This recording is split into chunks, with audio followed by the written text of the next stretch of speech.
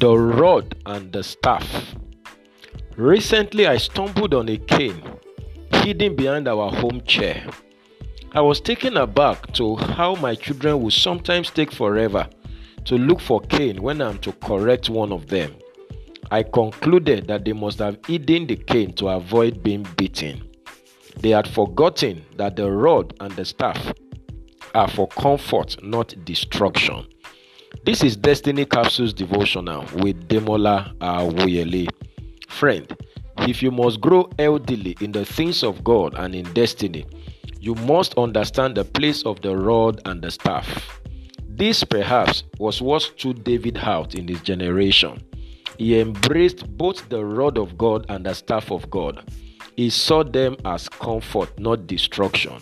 2 Samuel 24:14, Psalm 23 verse 4. Your attitudes towards correction is a reflection of your understanding and maturity. Your sonship is also measured by your yieldedness to corrections and rebukes. It is bastards that refuse corrections. Proverbs 13:24, Hebrews 12:5-10. True sons submit to correction and are shaped by it. Psalm 141 verse 5. Your life cannot be more correct than the corrections you allow in your life. In God, it is not first about being right. It is about wanting to be right. It is that wanting to be right that makes you to submit to correction.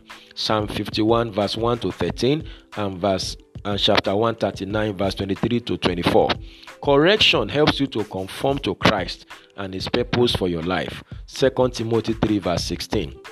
Most times, God will use man to administer his corrections in your life. You must see beyond the man to the God that is working through the man. What some of us see as a man wrestling with us is actually God wanting to change us for his glory. Genesis 34:24-30. Genesis 32:24-30. Fighting man can be tantamount to fighting God. Who is the person that God is using to correct you? Whereas the staff speaks to God using his power and authority to bring victory and progress to our lives. The rod speaks to God using his word and authority figures to bring us the shaping and molding that we need for our destiny. Jeremiah 18:1-6. You must see both of them as comfort. To embrace one and reject the other is to make a shipwreck of destiny. I pray for you today that the understanding of the rod and the staff of God will dawn on you afresh, and may you embrace the both of them as you fulfill your God-given destiny. This is a blessed day for you. Go and win with Jesus. You will succeed. And bye for now.